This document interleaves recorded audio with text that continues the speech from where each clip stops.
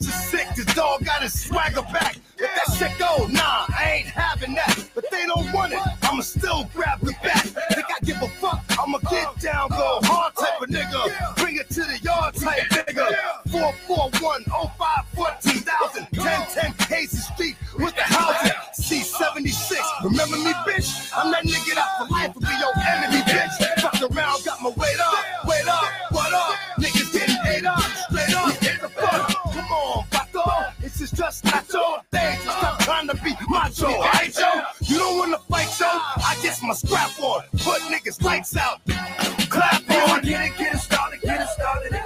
We gon' get it started again. We gon' get it poppin' again. We gon' get it poppin' again. Follow me now. We.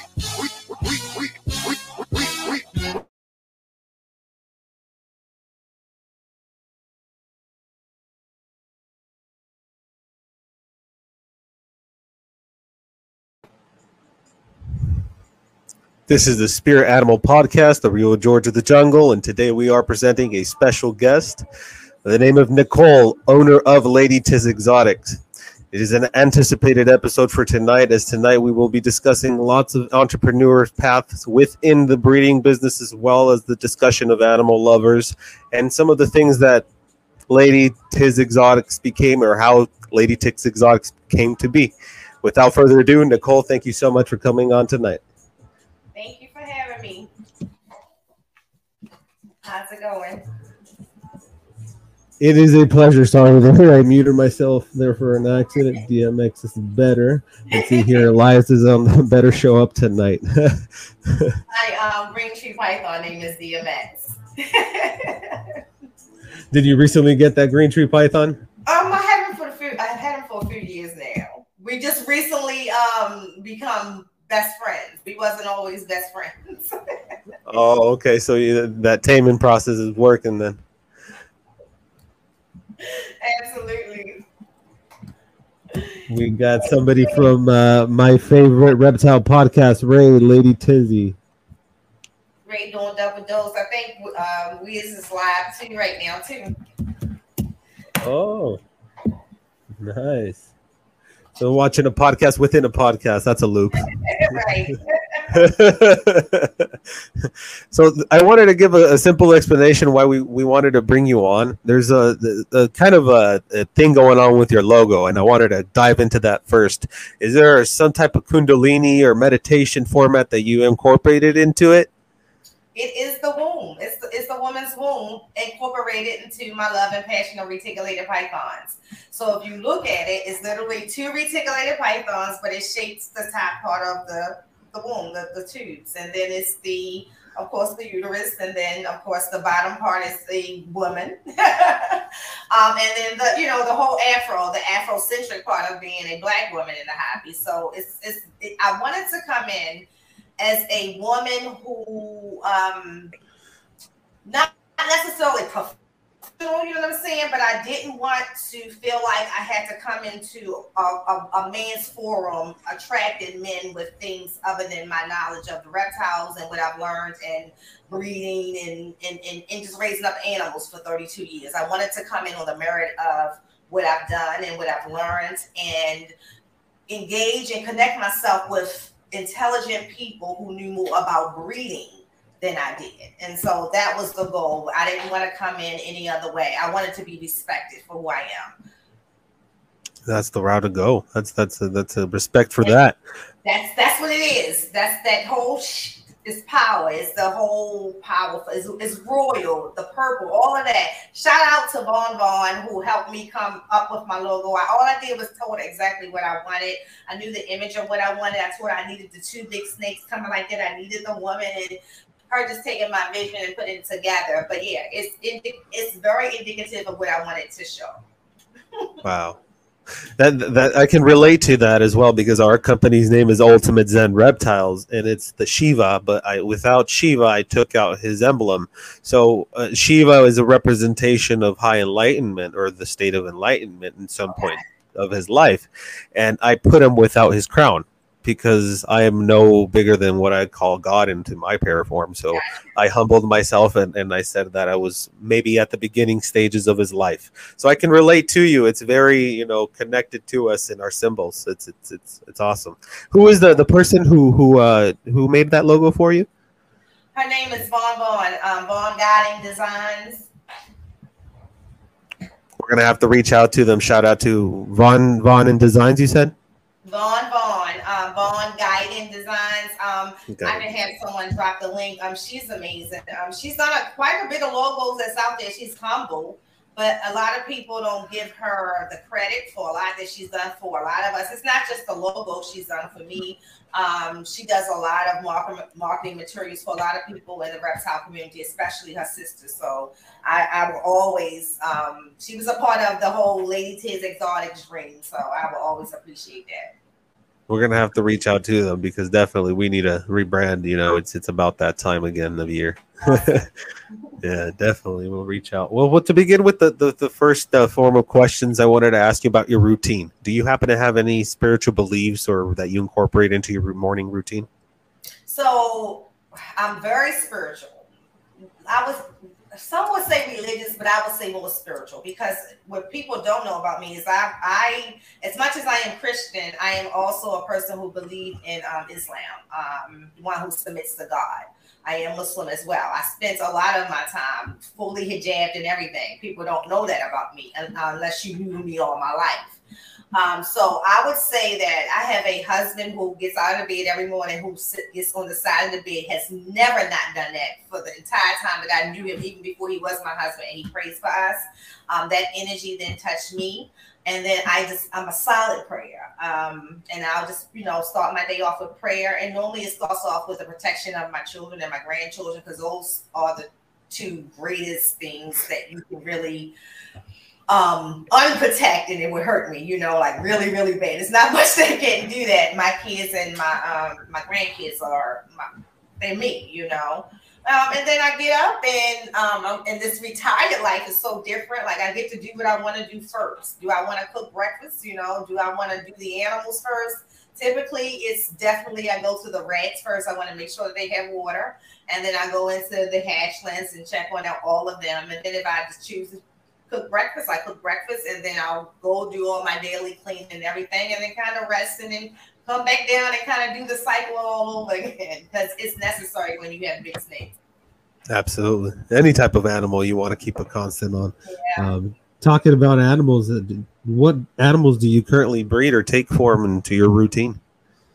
I only breed intentionally ball pythons. I have so many animals. I have tegus, I have the water monitors, I have Ackie monitors, the green tree pythons, the berms, of course my amazing reticulated pythons, who, like I told you, bred themselves.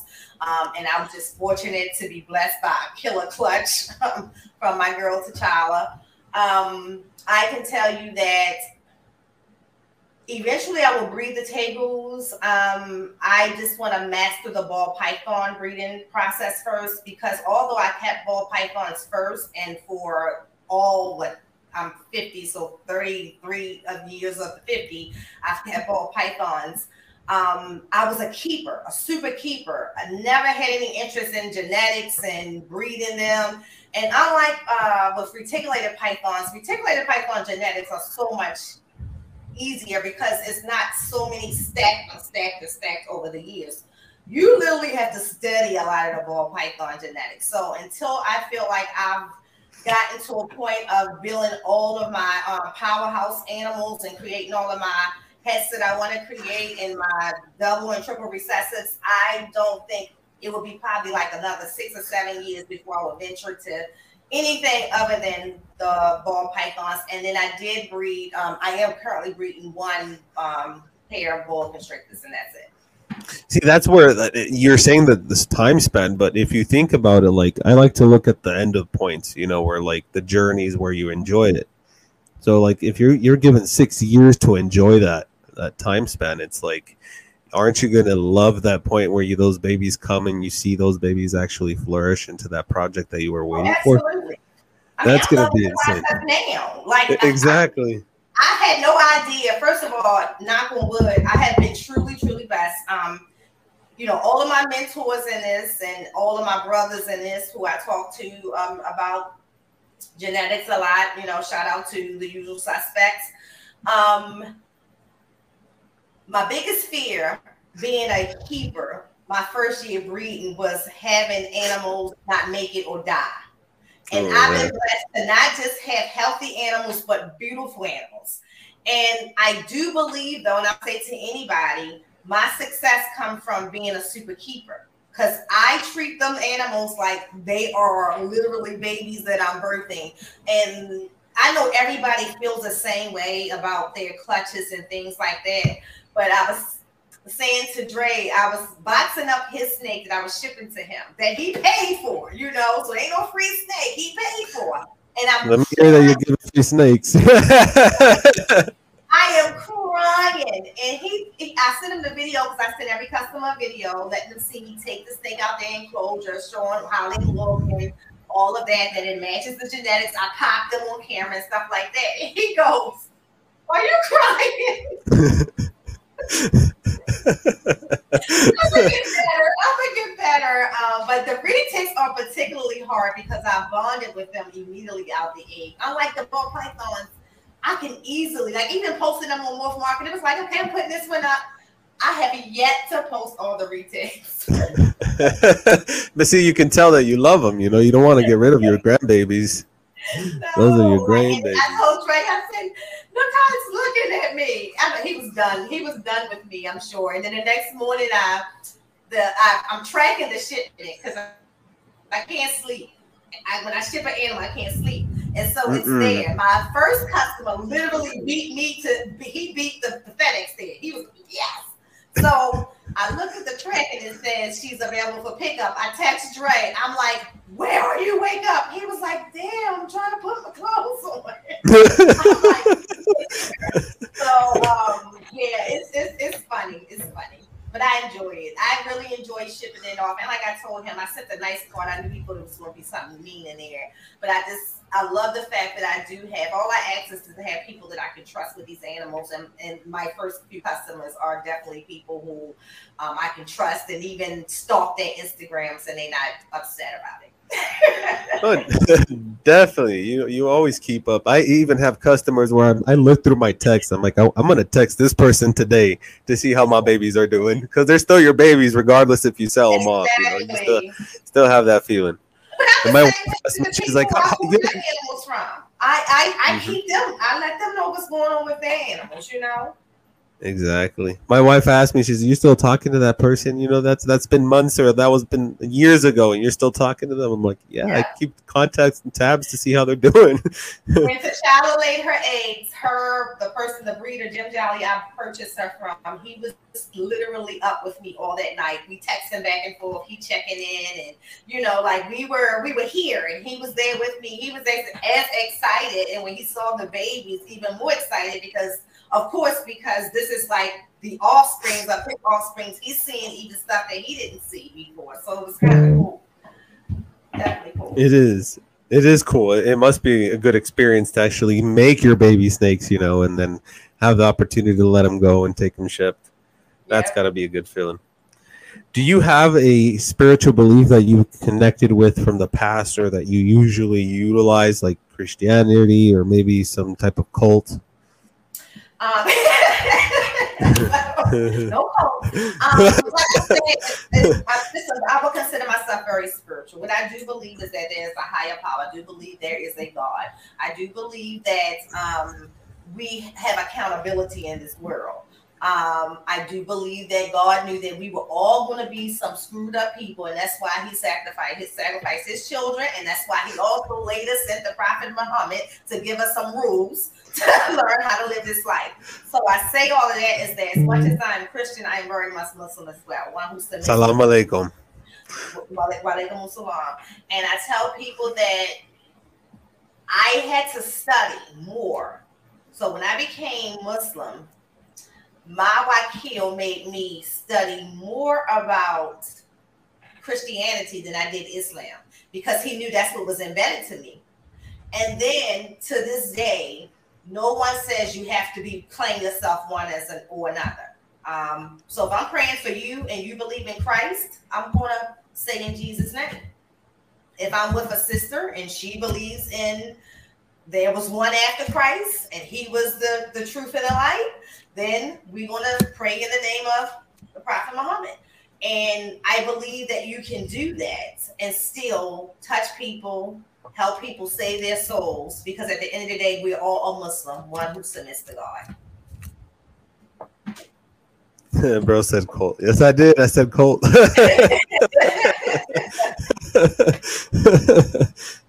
You never know.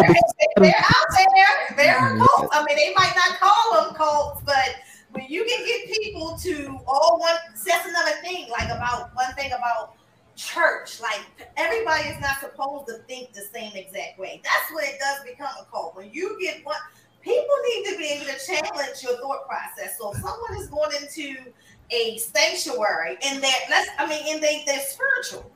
If you're truly spiritual, something I say to you might trigger your spirit to say, "Oh no, Nicole, that's not right," or "That didn't make me feel good." You have the right to say that. Hell yeah. And that's right.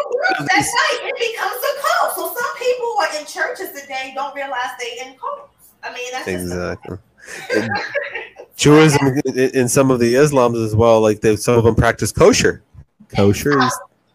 Listen, September 11th would have never happened if those people were following the word of the Prophet Muhammad.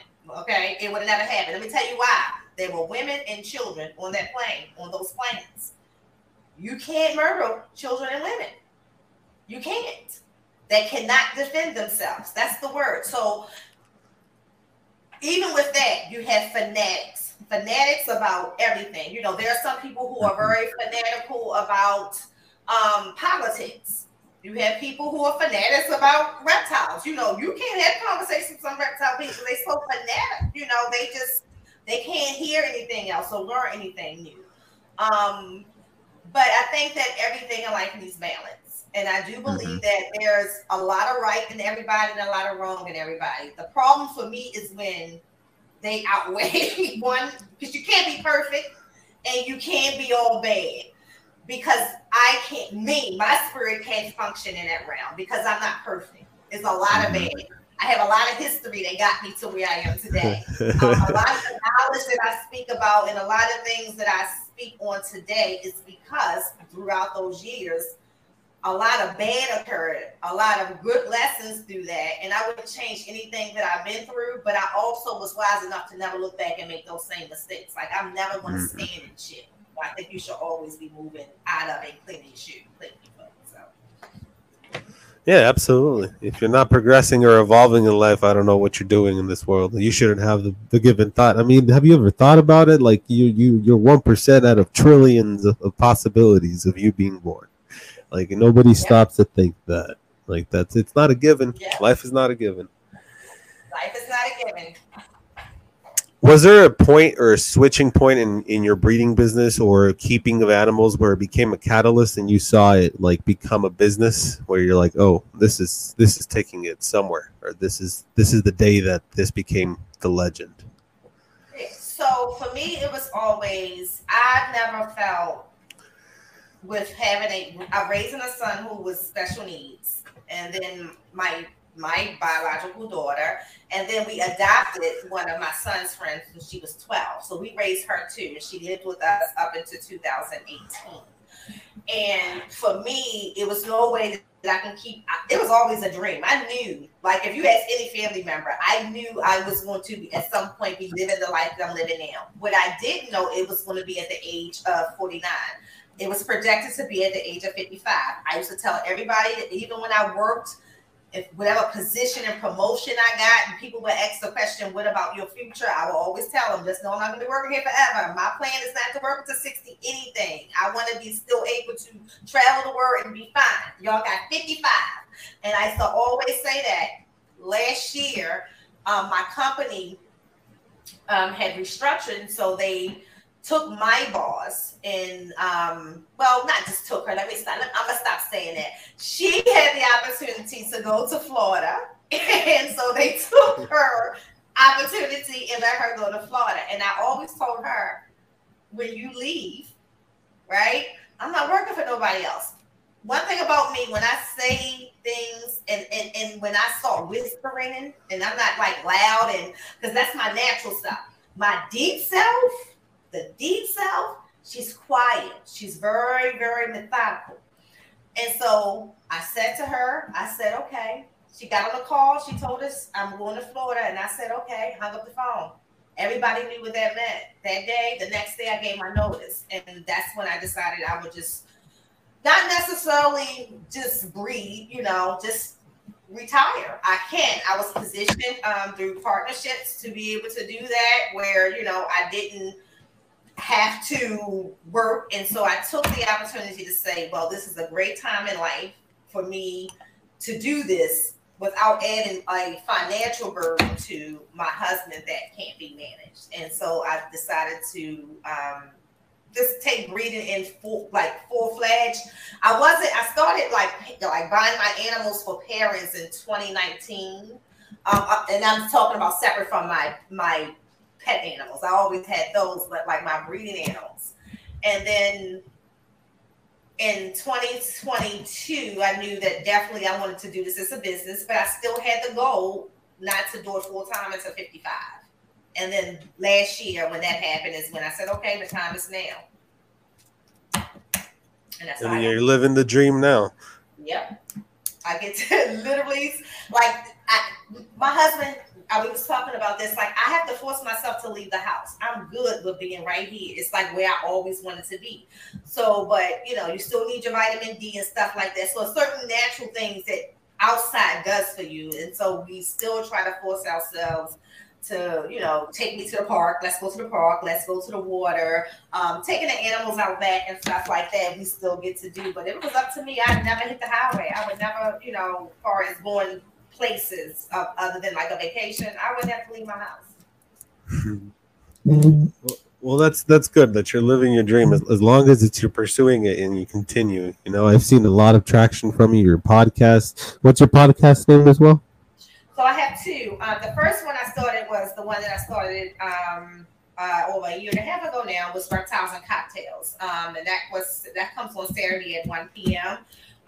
This Saturday will be the first Saturday that it won't be live. It'll be pre-recordings on Saturdays, and we still will have our live podcast, which is me and Dre from the Snake Guard on Mondays at 8 a.m. to keep in the podcast, which Vaughn also designed that logo for that podcast as well, for 2 Ps on the podcast. That's a nice one too. Thank you. Yeah, that's pretty. Yeah, I need to talk to them about that. As a child, do you remember if you had any aspirations, or did you wake up one day and say, I want to be a doctor or some type of You got all astronaut? The questions, because people are hearing some of this stuff for the first time. My degree is in mortuary science. I actually, I went to a health occupation school, and my major was mortuary science. I started working in funeral homes when I was 14 years old. I had been in funeral homes as a young kid because my uncle was a funeral director in Tisdale, North Carolina. And so I always wanted to be a funeral director. And that's what I did until I started having children. My very first real paying job was when I went away to college. I went to school in Washington, D.C., and I worked for a Bacon funeral home. And I was 18 years old, making $76,000 a year, freelancing, doing bodies, making extra money on the side from doing bodies. That was what I did. I did my father. I actually involved my father. So that's your inspiration. You woke up one day and you said, I want to touch dead bodies for a living. So what happened was, it was this, when my uncle would do funerals, the funeral director had these daughters, and one of their names was Monica. And Monica one day pulled up. She was 16 years old, driving a big old hearse, and she was dressed really nice. She was really pretty. And I looked at my uncle and I said, she's driving the dead body? I said, that's what I wanted to do. And from that day, he started taking me into the funeral home and allowing me to understand the process of embalming. I went to school for it. That's what I went to college for. So hear me out. I was in the process of getting my mortuary affairs process, my MOS with the Army when I was going to go in. And that was something that I wanted to do. I wanted to work with dead bodies and get my mortuary, license and have my own home to mortuary home to clean bodies and practice, either to have, because it wasn't just a thought just for me, because I met my wife at a very young age. She was a person to have an eye or a keen eye for makeup. And I always thought to myself, if she could teach me that technique, I can probably use that in my own home and, have the whole business package at one end. Yeah. Well, if you really even understand the process and embalming, like with my dad, he made us promise him that we would not put makeup on him when he died. So what I did was literally I moisturized his face with a regular moisturizer and put Vaseline, and I rubbed Vaseline in my father's face for like an hour. We shipped him. He had 2 funerals. He died on March 31st. We had the first funeral on April 2nd, and we flew him to North Carolina, had the second funeral on April 3rd. And literally, I waited for my uncle to open up the casket after we got him from the airport to see what he looks like. And my uncle looked at me and was like, he looks so good. As good as he was like, he looks so good. And I felt so proud for 2 reasons. I held out another one of my father's wishes, no makeup, because he meant that. He said, don't you put no makeup on me. So we didn't put no makeup on him. But he also didn't look like a deceased man either. So I was proud of that. One of my proudest moments, actually. Actually, there's a picture that my mom had me standing next to my daddy's casket. Way back then. My dad died in 92 before taking pictures at funerals were, a thing. But we were in the funeral home before everybody else came in, and I stood next to my dad and took that last picture with him. Yep. That is crazy. It's the technique and a finesse, I think. I have had various family members pass away, and some of them they just look like they didn't do any work. They literally just came out of the tomb. That's how they look. Yeah, it is a technique. It is a lot of it is with dealing with massaging the tissue as you embalm. And you've never had any type of I'm guessing you have a strong stomach, but you've never had any type of experience at the beginning, maybe where you were kind of repulsive to the smells. No, nothing to the smells. I always, even back then, always. First of all, most deceased bodies that you get, unless because I had to do 6 months in the morgue, that's different because you see the first of everything. That was the worst. I couldn't eat Pepsi and pizza for years. That's what it reminded me of. I don't know why the smell reminded me of that. But in the funeral home, most of the time your bodies are not going to smell unless they died in water or something like that. So that is not going to be the case. So what bothered me, the only thing that bothered me working in the funeral home was children.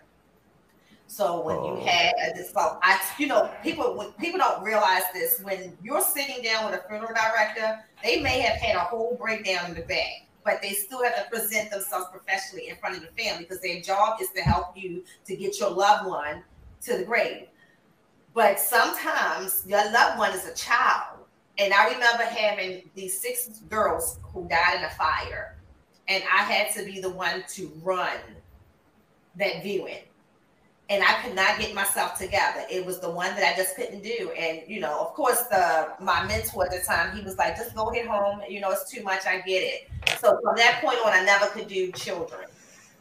Yeah, it must be some triggers, to certain people, especially if we have our own children, seeing that on the bed. Well, I didn't even have my own children yet at that time. It was just something about the reality of death being so young. The reality, yeah. Yeah, and then some of the situations that would happen. I learned a lot about stillborn, jaundice and stuff like that. Working in the funeral home. Those were the first times I ever saw stuff like that. In my family, when people had miscarriages, no one talked about it. So when you actually saw a baby who was a full-term baby and you had to actually embalm that baby, knowing that the mom that you're going to go sit with tomorrow is the one who lost that child. I'm still a young woman, but I'm still a woman. That was hard. So that was the hardest for me. Other than that, we used to have a good time in the funeral home too. This is an honest question. Would you play with the bodies? So I would, but let me tell you, like the old schoolers at that time were horrible. They would break us in. So they would do stuff like lay in the casket, and send you in the casket room, and your job was to vacuum the casket room, and someone breaks up, like that kind of stuff. So people learned about me real fast that I said, if you do that in the embalming room, if you're not dead, you're going to be dead, because I'm going to take this trocar and I'm going off in here. Like, don't do that. I can play all the casket games, but don't play that in the embalming room. But yeah, it's some crazy stuff done. What I can say is one of the things that I found very remarkable is the respect of the how funeral, like that whole culture of respect, even down to, we don't leave people uncovered on the table, just like stuff like that. Even though it was a deceased person, like that, those were like big rules there. So it's almost like you're some sort of like death priest. You're like that person that guides them into the afterworld. In between the deceased person who can't speak for themselves and the family members who will be speaking a whole lot for them. So you're the help. Like there's times that you have to say to a mother, ma'am, you do not want to present this body uncovered in front of your family. Like you want to have a closed casket, the trauma to the body, and you have to sometimes let a mother see because people can't fathom that this 5'3", 130-pound girl who was in a car accident now looks like she's 285 pounds from fluid. You know what I mean? They can't fathom that. So it was real conversations. In fact, it's probably where I learned most of my professional skills is if it's one time that you have to be humble, like, no matter how angry you want to be, it's when you're dealing with someone that lost someone. You can never step into that mental space of grief to not understand why a person is acting the way that they act. And people get super nasty when people die and money is involved. And you're the funeral director in between it. Ma'am, I don't handle that. I just signed the signatures. Exactly, right. You don't just call it insurance company. But yeah, it used to get bad. My very first shooting before all of the shooting now was in 1992. And I was working one night at a funeral home. So W.H. Bacon had a sister's funeral home that was like a sister, ran by women, and the women was like a sister company to W.H. Bacon. So we would help them with their funerals. The first time I ever saw someone actually go in and shoot up a funeral, like a dead body, was in 1992. So when people talk about all this stuff that's happening now, it happened. It just wasn't all over the news like it is now. But that was in 1992, and I've never seen nothing like that in my life. Wow. Yep. Was it more like a mafia ring that was doing that, or? So it definitely was like, drug or gang related. And then, at that part of the time in Washington, D.C., Northwest D.C. was one of the very first people who accepted a lot of immigrants into the country. So that area would be highly populated. But in my experience, these was hardworking people, right? But then we also learned that at that particular point, a lot of them were doing, and I like to say illegal, because sometimes people do illegal things to feed their family, like this is the only choice. But you learned about a lot of the back stuff through like some of the damage that started to come out when a lot of the real gangs started to get involved, like MS-13 and stuff like that. That's crazy how you have this widening of verbiage that comes from some like the police records, or you work with all of these connective agencies, so you're familiar with their jargon, and it's interesting because you now have a second sense of what's going on in the world, maybe a step ahead. It's a whole, not just with that, with property management. I did property management for a long time. And so we were involved in a lot of, undercover, hey, we got to kick in this door and stuff like that. And it's just that for me, the police and the feds and stuff like that, I've seen them do so much good. That's why it's hard for me to see anything negative. Like I know it exists, right? But I've seen so many do so much good. That also helped me in both of those careers, in the funeral home and in property management. Yeah, I can disagree, to agree, but I've had bad experiences with cops where they tug me to the ground, just because of my skin color or aggregation. Totally different experiences. Again, you can't. That's why I say you can't knock other people's experiences, right? I'm had some horrible experiences. His experiences are opposite of what my experiences are. But that's the thing. People can only live life through their experiences. But once we can do it in another person's shoes, that's when we open ourselves to other possibilities, and that's the beautiful part. Yeah, that's beautiful. That's crazy. That is insane. I've always been keen to the dark side and seeing, the afterlife and what I practice with Santeria and Yoruba. It's very interesting to me, that field, because not a lot of people have the stomach, to actually work with that or to even think about it. Like, why would I want to work with dead people? Nobody thinks about it. My father never understood it. He's like, Lord Jesus, like, why? But I like I said, tell everybody, it's a part of life, death. Mm-hmm. So I think it's harder to be a nurse or a doctor, because now if I'm a doctor, your life is in my hands. I don't want that. If I'm a nurse, I have to literally try to save so many lives, and that some of my best friends are nurses. That is mentally draining to individuals. So in a funeral home, it was always peaceful. The worst case scenario in a funeral home is that somebody died. When it can't get no worse than that. When you went in there every single day, somebody died. And so nothing can get any worse than this, unless you're that somebody, as we used to say. Did our condolences, but did you ever get to prepare any loved ones? Yeah, that's what I was saying. I prepared my father's body. I prepared my father's body. And my cousin Michael. I did his body as well. Yep.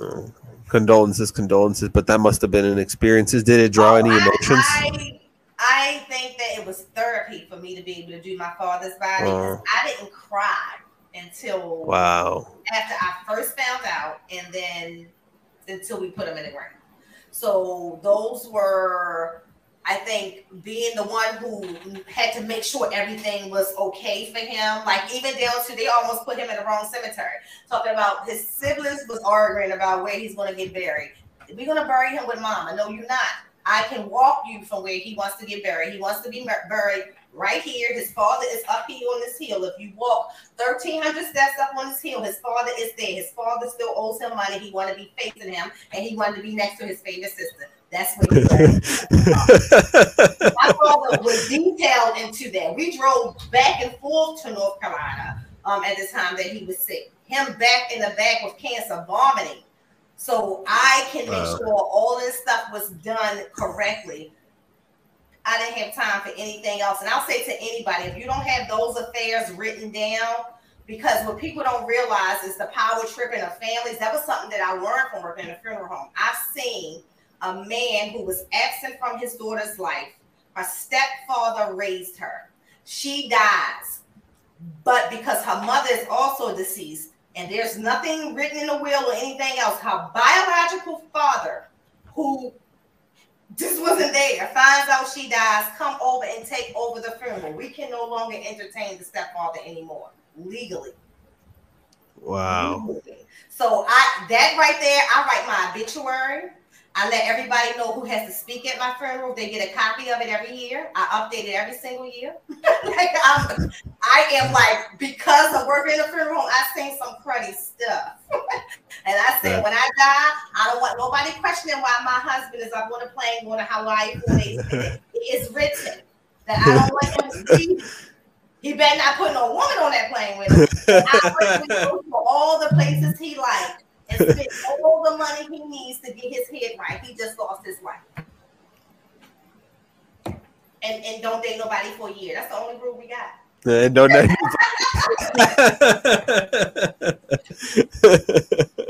Poor man.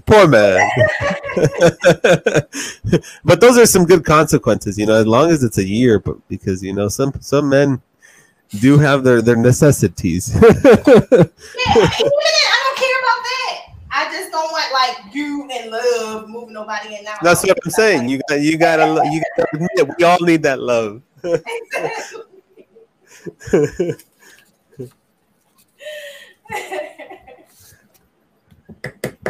Do you feel like there's a specific animal that you've seen in nature? And this could be something you keep or something that you see at the zoo or something that maybe doesn't even exist, that you have some type of comparison to, or you see in nature and you're like, that's Nicole. The Rottweiler. The Rottweiler. Oh, the Rottweiler. And what I love about the Rottweiler is that they give everybody the benefit of the doubt with reserve. But once they trust you, they trust you. But if you ever betray that trust, ooh. Let me ask: are you a Virgo? No, I'm a Gemini. You're a Gemini. Ooh, I gotta watch. You're a Two-Face. There are good and bad people in here. I don't hide that from anyone. That's my daughter. She's a Gemini too. There are good and bad people living here. It's what they call in Yoruba imagwa, which means twins. It's a good and a bad, a yin yang. Yep. That's cool. And that's factual about a Gemini. I have not met a Gemini who was not like that. Like hot and cold. It's a good personality to have, as long as it's not a disorder. Let's get that checked. Exactly. As long as it can be tamed through reptiles. And in your keeping of animals, do you see yourself having more of a connection with some of your snakes or any of your lizards? Definitely. So I guess it kind of goes back to the Rottweiler. I tend to like the more challenging animals, like the reticulated python. And when I say challenging, the ones that people assume that their behaviors are more to handle. My retics are great. My berms are great. My boas are the ones that are, I'm not going to say challenging, but if there was ever going to be an issue, it would probably be with a boa, not a retic in my house. My boas are the eaters, the real eaters, and they are strong. But so I would say the retic and the water monitor, because the water monitor is a Gemini. So he loves me, but he don't like, the way I'm gonna say he don't trust everybody else. So if I go in there by myself, we good. If other people come in, he's hesitant. And if it's a lot of people, leave me alone. Like I can go stand here, but y'all better stay over there. So I do like the big lizards too, the tegus too. I love them too. Most I said boas. Yep, a lot of people mistake for Don't you start there, Bosa. Don't you start there. Don't anybody started with that one. Anybody never see my boas. I have my boas out all the time. Just right now, like I said, two of them are actually breeding, but they're out. Are they locals or are they morphs? The boas are a pastel dream monster tail het sharp albino, pastel dream monster tail sharp albino, and a motley jungle hypo het sharp albino that's breeding right now. Ooh, that's got to be really white at the top of the saddle. So, but that's it. I probably and I'm not gonna say I probably depend on how it goes because I don't like the thought of live birth as much as I thought I was gonna like it. But I'm looking forward to that, them going all the way through. Right now, we believe she's gravid, so we just waiting forever because boas take forever to actually have birth. Yeah, the smell is horrendous. It looks nasty. Have you ever had menudo or any type of Hispanic soup that has tripe or a type of stomach intestine? No. I think the closest thing we might have had was in Antigua. What was it? The iguana soup, but I don't remember it having any meaty stuff in it. Yeah, you gotta have some menudo, but I've heard it smells like that.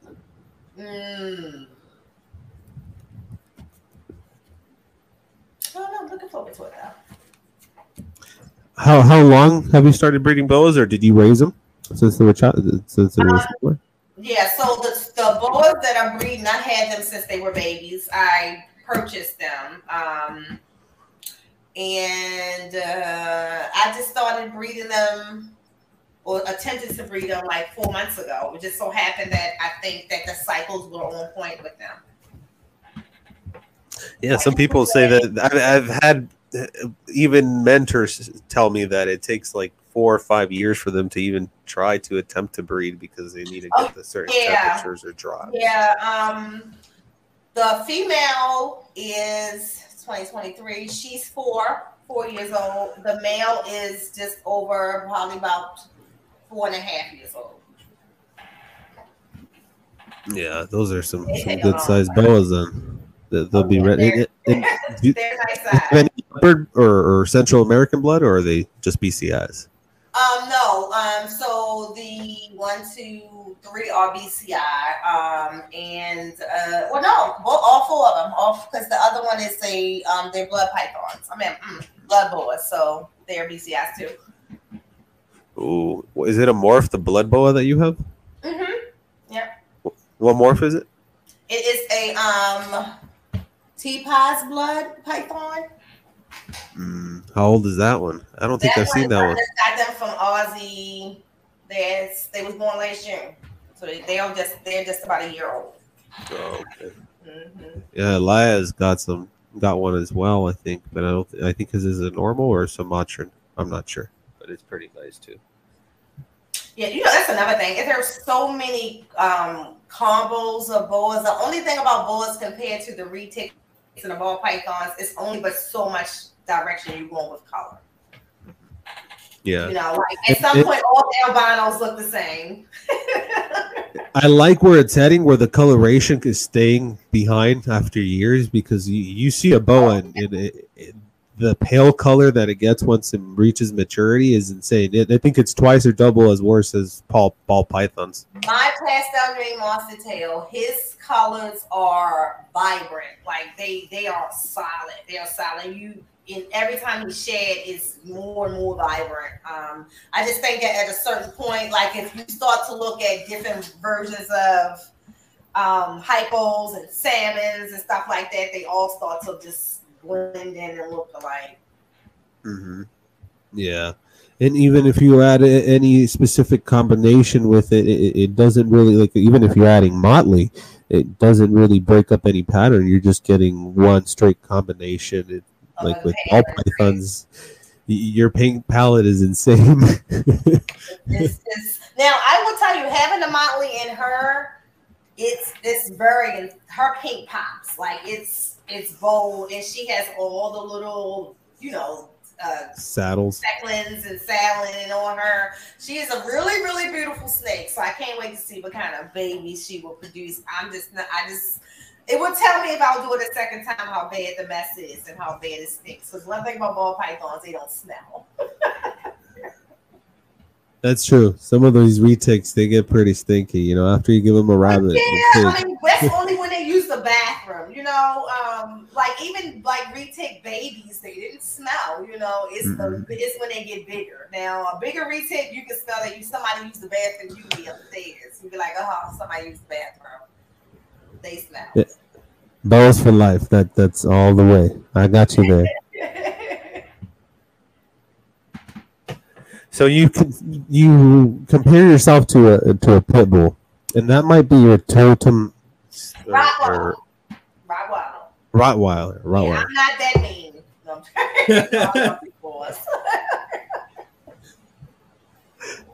you compare yourself to a Rottweiler. Yes.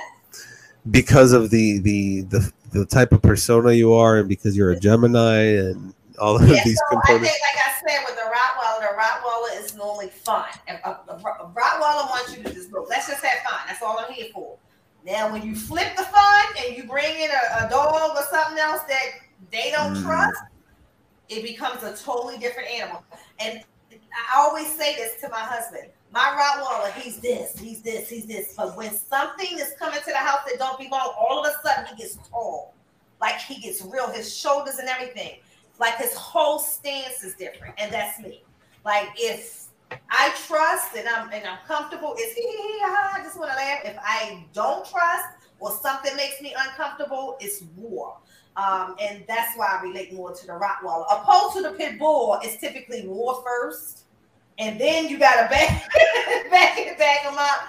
No, I'm really like, okay, come on in. You know, even if I'm gonna keep it distant, come on in. But then when the trust is gone, then it's like I'm always on guard. And, see ya. Yeah. The Rottweiler is no fun at that point. It becomes a bear. The dog becomes a bear at that point. Oh yeah, I can see that. Your personality really shows.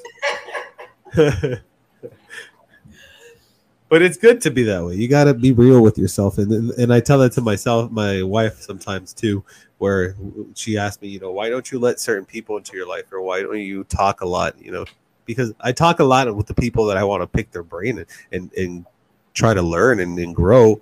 But why am I going to waste my time talking about beer or talking about the next football game? Like I don't grow from that, so I'm not interested.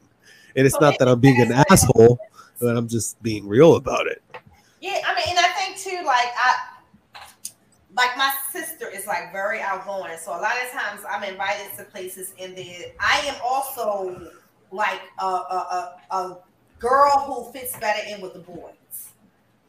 Like I'm better off with the boys than I am with a bunch of girls. Like it's just always been. If I go back to my childhood, my best friends were boys, high school boys. I was always that. I understand male communication, and I think male communication understands me better, especially when I'm aggressive. Like they get it. Like, she just saying what she feel, and there's no hard feelings, no emotions, because I don't do a lot of emotion at all. Like I'm emotional about only the things that really matter, like my husband, my children, and things like that. But I think too, for the most part, for me, I can only be in places where that energy is there. Like I won't even stay in the room too long, specifically because my husband is going to feed off of my energy anyway. He already don't trust nobody. So if I don't trust either, it's definitely ain't happening. So I think that, I don't know. I think it's a good thing and it's a bad thing, because sometimes I have like misunderstood people and held them distant too long, and I should have brought them closer a little sooner. But I can acknowledge that too. You know what I mean? Like I'm better with it with age, honestly. Like I'm more, let me bring the person in to really figure them out, opposed to keeping them further away like I was when I was much younger. Because I'm not a people person. I just deal with people because that's part of living. Yeah. I can really relate with you, and I've felt that a lot when I'm like doing presentations or educational showings, and I'm like, yeah, cool, let's continue, let the other person come through. I want to help a lot of people at the same time, right. But I still got to be that happy person to help you out. I can't just shun you, be that asshole. But yeah, I've gone to that point where I need to chill out, and I'm like, okay, just zen out, bro. Like, just it doesn't matter what's going on, just let them talk. It's fun though too in that case, because you're still dealing with something that you do love, the animals. Like if I'm talking animals, we can talk all day. I don't care who you are, I don't care what you look like. If you come up and you say, hey, I'm interested in this, like naturally, and even down to allowing people to like hold the animals and stuff like that. Like I'm all into that. Yes, hold them, please. That type of thing. That creates a whole nother different space. The animals creates a different space, period. It gives me a whole different mental head space, period. Mm-hmm. Period. It could vary, and I agree with you, or it could be a whole different perspective, because like it depends on like the person. Like I'm not talking about like the person coming up to me and wanting to know info. Like I'll stand there all day and talk to you about it. But if you hold my animal and you're holding up a line of people that want to hold an animal, like that's different, right? That's what agitates me. Like, okay, bro, come on, keep it moving. Like you can hold an animal. That's why we have various animals, and I try to take at least one lizard. It's kind of difficult because higher noises do alter either the tegus or the rhino iguanas, so I don't like taking them to the clubs. But if I do take them to other events, it's chill. It's all kumbaya. But if I do take them like to the club, it's like I'm kind of sketched out to think they're gonna bite or they're gonna react in a certain way. Yeah, I wouldn't trust the tables around too much noise or strange people. Period. Like they're on point. They know right away. Like, hey, who are you? Even when I take them out, and I notice that if we take them out to the park and they on the ground and stuff like that, they are fine with people standing around them, but I never let nobody else pick them up because I never know what they might do. Like, I never know. And I've had them, like, you know, for some time. Now, they never bitten me, but I know how to pick them up, too, to not get bitten. Everybody would know that. That's what I do with people. Some of the tegus that we have, like the ice tegu, he's a male 2019, and he's just a lazy guy. Like, he could just sit down somewhere like at the club and just lay there all night, not even open one eye. People touching him and holding him, and he's all relaxed. But if I take some of my females, as soon as the sunlight hits them, it's like it's game over. Like somebody's gonna get bit or they're running down the street. Yeah. Well, I noticed that the female is a lot more cooler when the male is still down because they never come up at the exact same time. They never go down at the exact same time. Mm-hmm. But when the male comes up, she all of a sudden, so you have to start watching her too. Because she can get moody. Yep. Now the males have never gotten moody with me. It's the females that are, or they do that jump, they lunge at you. Where'd that come from? Especially when you're going to feed, like we look down before we put her food down because if she's anywhere around, she would try to like knock the food out your hand. Where the male was literally he'll wait unless you throw something at him. Otherwise, he'll just wait until you put the food down. No, not her. You gotta watch where she is because she'll literally like jump up and try to knock the plate down. She is something. But I love them. They're fun pets to have, especially when they have really good days. Mm-hmm. Yep, that is for sure. What is your favorite animal out of the kingdom of the animal kingdom? So I have to break that down. My absolute favorite animal, like my favorite pet, is my ball python. I have a spider ball python. He was one of my first pets, Busy. That's my heart. Like, we have a special bond. But my favorite species of animal by far is the reticulated python. Just hands down. I can't even compare the love I have for them compared to any other species. It's insane to have these animals. They're giants, you know, and not a lot of the keepers realize that they have a living giant inside of their home. They are huge giants, definitely, but gentle giants. Yeah. They are the most, like, even handling them, like I was saying to people, they help me. They know when it's too much. Let me help myself get over her shoulder, you know, or let me come out my enclosure and help her get out. Like, they know that. But with that same intelligence, you have to always keep in mind that they can use it the flip side, you know, the flip way. I just always try to keep my eyes on the side of loving to be around, not just me, but humans in general, like even, you know, my husband and my son and my grandkids and stuff like that. So we'll always be a good spot of their day. Like right now, me sitting here, they're literally just sitting here looking at me. Like, or, you know, are we coming out to be a part of this? You know, but I wouldn't trade having them at all. But I also don't have more than I can handle because I think that is the downfall to having reticulated pythons, which is the reason why I don't have intentions to breed them. You know, like the ball pythons. Yeah, it takes a lot. We only have one male and one female. I had two smaller males, but I ended up selling them last year. But they were dwarfs. But I wanted to get into the super dwarf game. But at this point, I was like, no, I need to focus on those two that we have and just keep them as how they are. Because I have one dwarf that's 8 years old, and he was a retired educational showing, like for schools and here at TUSD. So he did all that line work in the beginning parts of his life for 4 years. And then when I got him, which was about 3 years ago, he was really, really skinny. Like if they were malnourishing him, but to be 4 years, he was just very, very thin in bone. Thin from his cheeks, he was just very malnourished. Within like a couple months, he gained, I want to say, about 13 pounds just within a couple months. And it was just giving him normal feed, every 2 weeks, not missing a meal.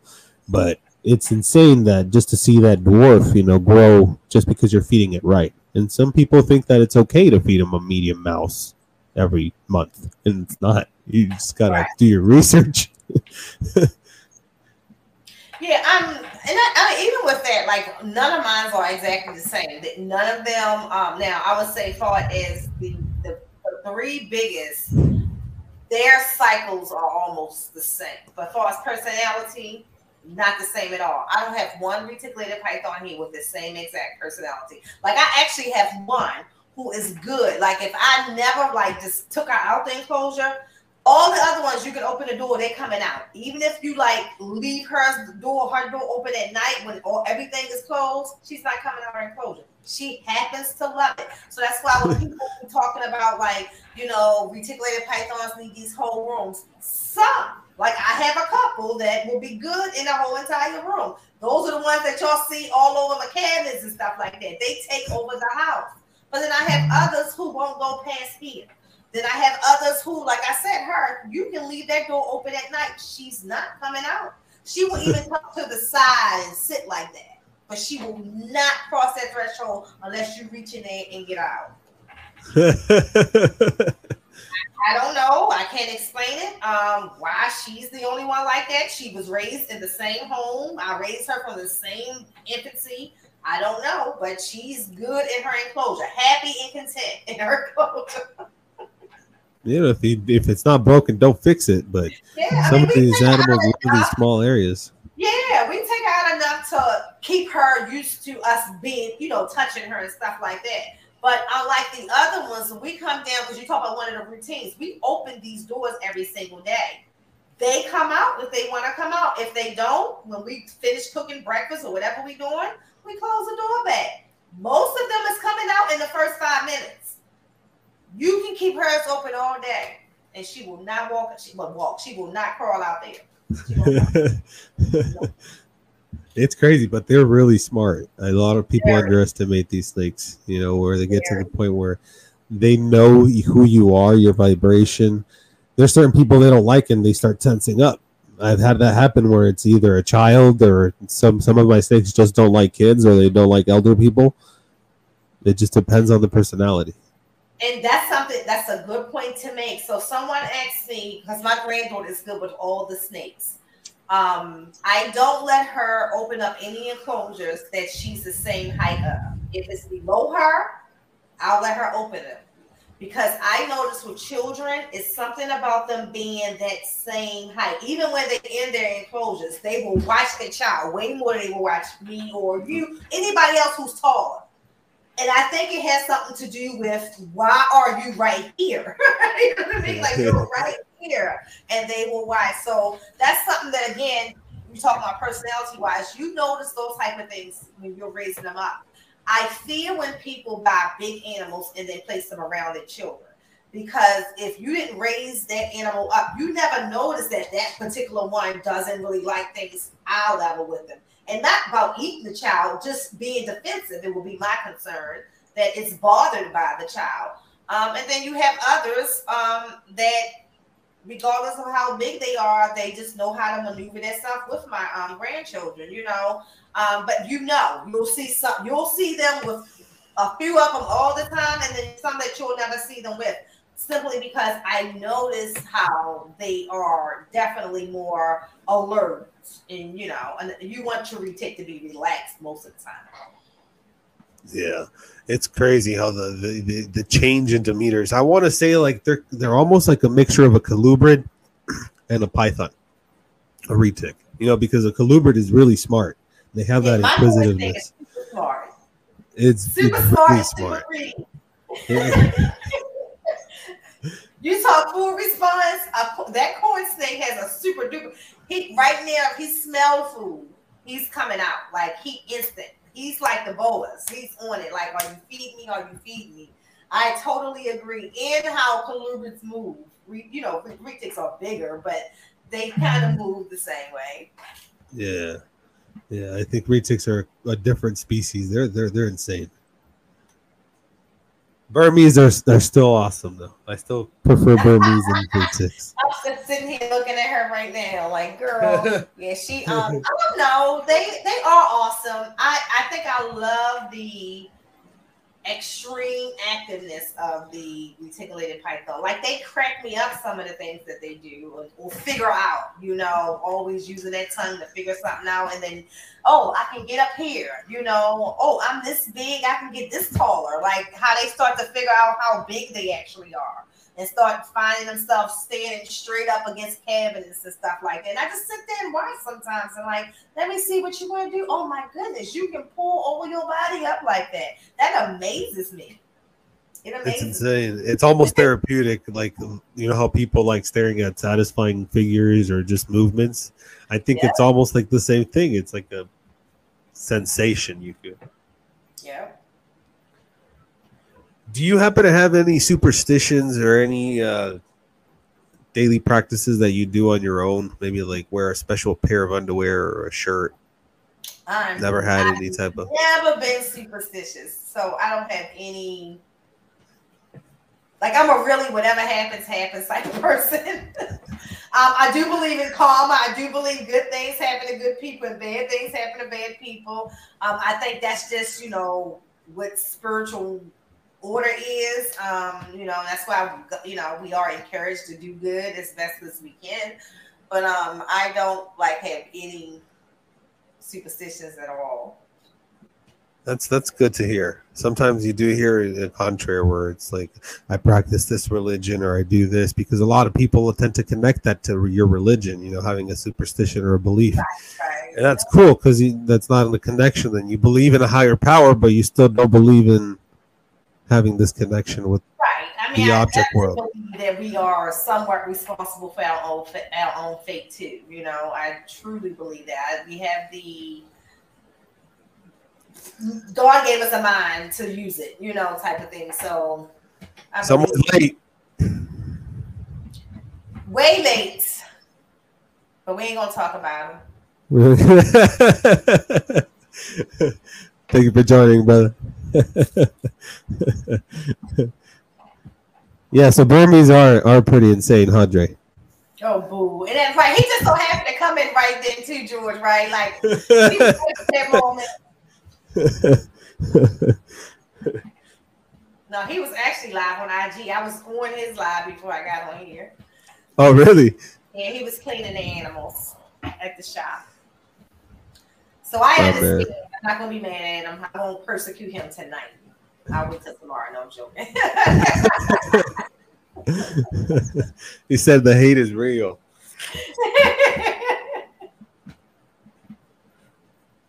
Do you happen to have any spiritual connection that you've ever made with an animal or a human? It could be a loved one or maybe just a friend or parent. So this is for real. I don't know if everybody believes this, but I've always been told that a butterfly is a sign that a person who passed along that you really love is trying to communicate with you. So on my birthday, my 50th birthday, the day before, I cried so hard for my father because 50 was a big milestone. And me and my father, he was big on birthdays. And so that morning we went down to the water. Like there is some type of spiritual connection with me in water. I don't care where the water is, as long as it's not stinky water. It's a spiritual connection. That's one of my favorite parts about the Caribbean. Like Antigua has some of the coolest, calmest water. And I can just go down 15 feet to see white sand and just be in heaven for hours. Like my husband would be like, they'd be like, where's your wife? She's still in the water. I can be in it for 6 hours. And so I would say butterflies. And so on that day, I had on this yellow and green dress. My husband said, look, out of nowhere, this yellow and green butterfly just started floating around my head. And I had just told my husband what I thought about butterflies. This butterfly came out of nowhere. And it just went away. And I just said, that was my father. I told my husband, like, I felt it, like, that was my father. Like, I don't know. Some Avatar shit. You're Navi. Like, that was my father. I don't know why God said you can just go on there just long enough to let her know that is you and then get back up here. But that's how it seemed, because the butterfly just went. It just went. My husband sat there and watched it. I said, "Did you see that?" I text my mother. I'm like, "Mom, I was sitting here, blah, blah, blah, blah, blah, blah." Like, it was crazy. Crazy. That has to be some type of spiritual connection, I think. Oh, definitely. Like, it like I said, even just like how you just have conversation and, you know, we were just talking about that and then this butterfly showed up. Crazy. That is insane. That is insane. Yeah, that is the spiritual connection. Might be a spirit animal, maybe a spirit insect.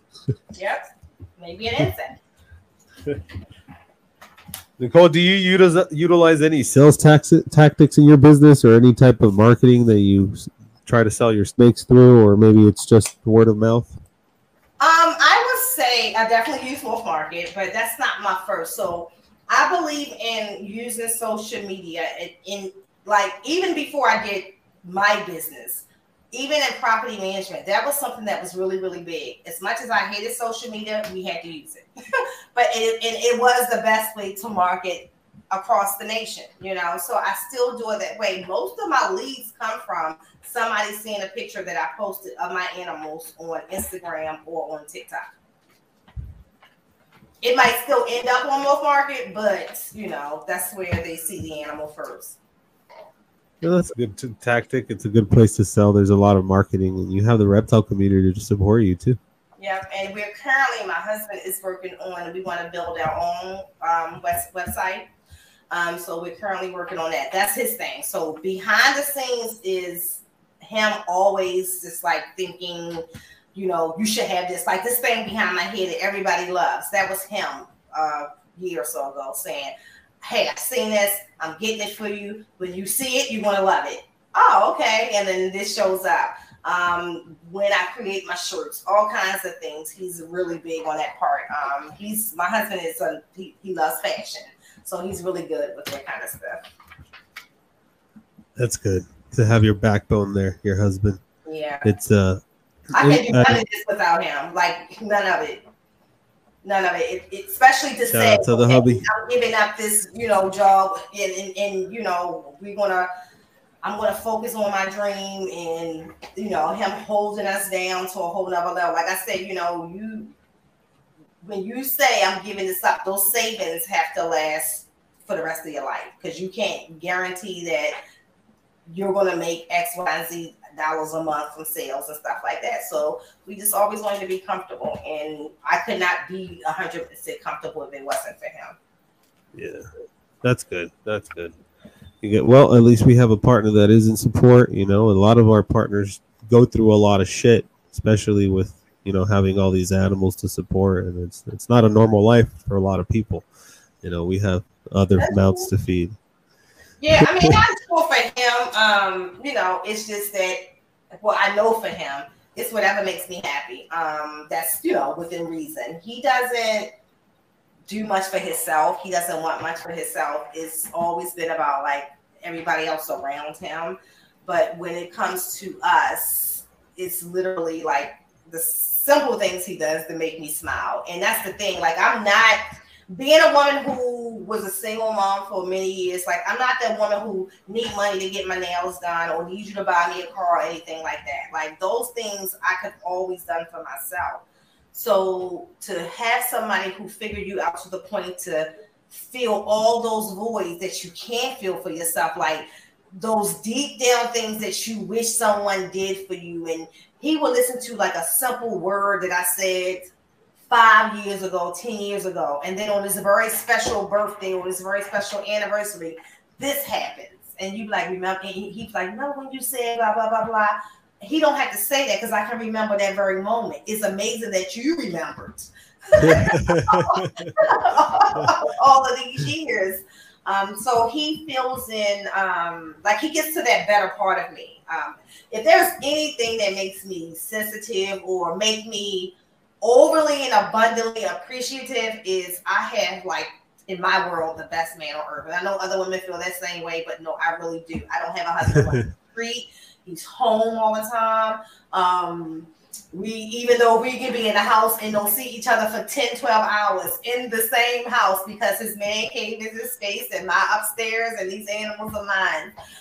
It's so cool. Like, we can sometimes bump into each other in the kitchen, you know, and it's just like seeing your little boyfriend in the kitchen, like, hey babe, you know, and then we still go into other parts of the house. So it's not like we together all the time, but we're not running the streets, if that makes sense.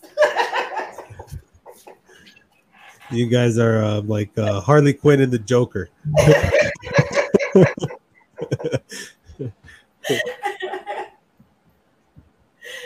Well, that might be another spiritual connection there, because if somebody can understand you to that level, it's because I know. So the day I met him, I knew the story. I was literally on the phone with one of my best friends at that time, she was divorcing her husband after 9 years. And we were on the phone because I was single. I was always the one who was just out there doing whatever we wanted. I was happy. She was finally coming to the other side. And then we were planning this bachelorette life, these vacations and all of that. And I got to a light at this road called, it was Old Court and Winans Road.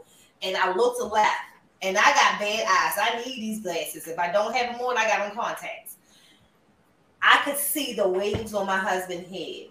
And I said, it was like this glow was on him. And I said to my girlfriend, she told him the day that we got married, she told him, she said, we were on their phone. The day she laid eyes on you and said, girl, I gotta go. I just met my husband. And we had never parted from that moment on. He walked into the street right in front of my car, and it was that from that. Wow.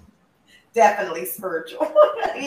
No denying. And even when I look at the woman that I become, like I tell people all the time, the woman y'all see me now is not the woman I was before him.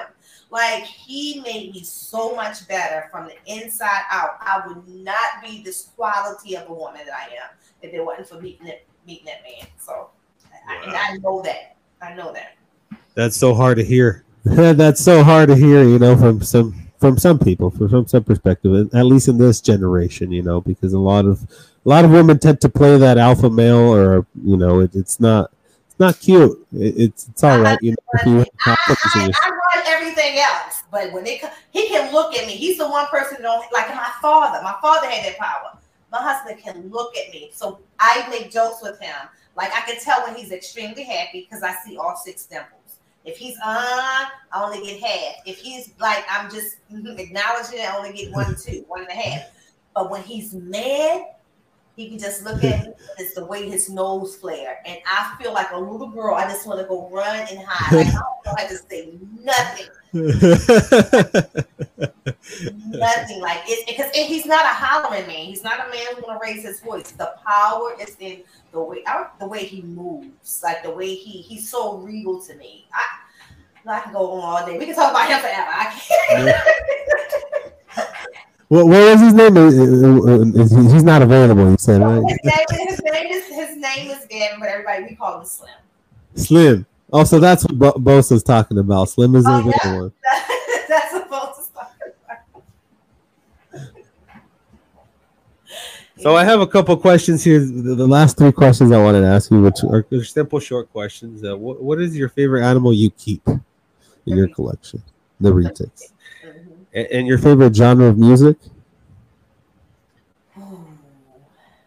Reggae. Reggae. Yeah, definitely reggae. Reggae, soca, anything Caribbean. Yeah, we need to go to the shows and go dancing for sure. Yes. Some cumbias.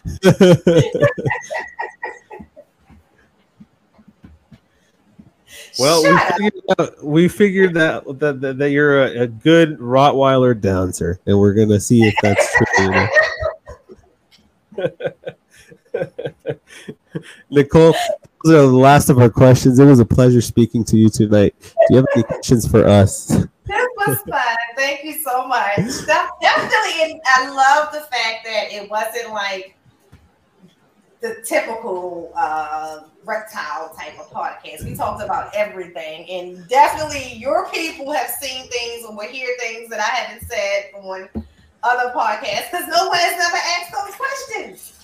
It's because everybody wants to stick to the reptile format, but you got to spice it up. I want to know about your life. I want to know where you came from. That was deep. Like Elias learned something new. It definitely. I felt like this was a really good one, and it kind of like went into the whole spirit animal thing. So I really enjoyed it. Oh, I appreciate that. We really appreciate that. It was a pleasure having you on. Maybe we can get the hubby on next time. Yes. Well, Nicole, please stay with me on here behind the scenes. I'm going to go ahead and close it out, and I'll be right back on the line here with you.